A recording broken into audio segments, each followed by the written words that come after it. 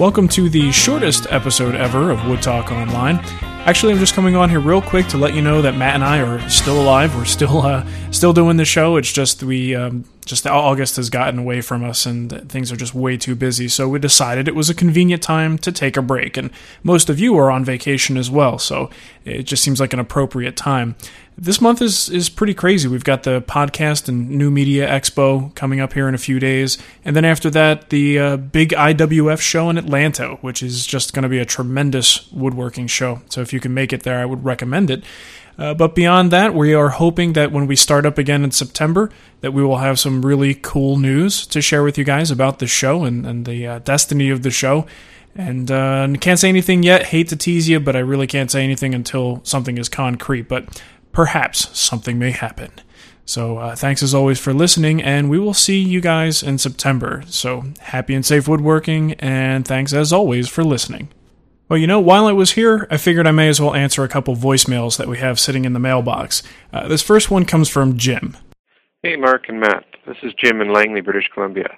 For the past few months, I've been gradually working my way through all the past episodes of Wood Talk Online, and as of today, I'm completely caught up. Got to say, I love your podcast. In an earlier episode, Mark, you mentioned that you never use any wet lubricant on your table saw. Instead, you only use dry lube, but you didn't mention any brand names. I was wondering if you could tell me what you do use on your table saw. Thanks, guys. Now, if I remember correctly, Jim, I think you're talking about the material that I use on the gears, on the interior parts of the saw, which is where all the sawdust and chips and things could very well collect if you use some sort of a wet lubricant.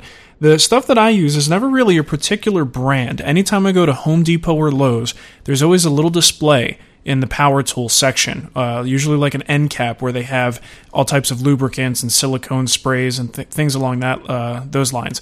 Typically, there's a silicone dry spray lubricant, and that's whatever brand, I don't care what brand it is, as long as it's a dry spray lubricant, that's the material I use. And like I say, it's not going to make the gears turn quite as efficiently as they might if you use a wet lubricant, but it lasts longer and doesn't require as much maintenance in the long run. So for me, it's a better option. And the second voicemail that we have today is, well, I don't know who it's from because he didn't tell us his name. We'll just call him No Name. Hello, guys. Enjoy your podcast. Just discovered it. I'm listening to back issues of it right now. Just heard one about using large router bits and had to throw in my 2 cents. I found out that when you run them at too high a speed, they also tend to burn your hardwood a lot worse than you'd consider acceptable. I have a question, and it may be more general carpentry than you feel comfortable with, but I'm putting some decking down using 16-foot long 2x6s that are pressure-treated ACQ wood. It's quite wet, and I'm wondering if I even need to allow for any separation. I'd like to keep the joints, when it's dried out, as close as possible and still allow drainage. But I'm thinking that as wet as this wood is, I probably don't even need to use a nail. I can just butt them up together. I'd like to hear your comment about it if you've got any views on it. Thank you. Well, thanks for the tip on the router bits. That's good to know. As far as decking is concerned, I'll admit I haven't installed a whole lot of decks in my time, but in general, spacing, you want to give them at least a good 1/8 of an inch between each board.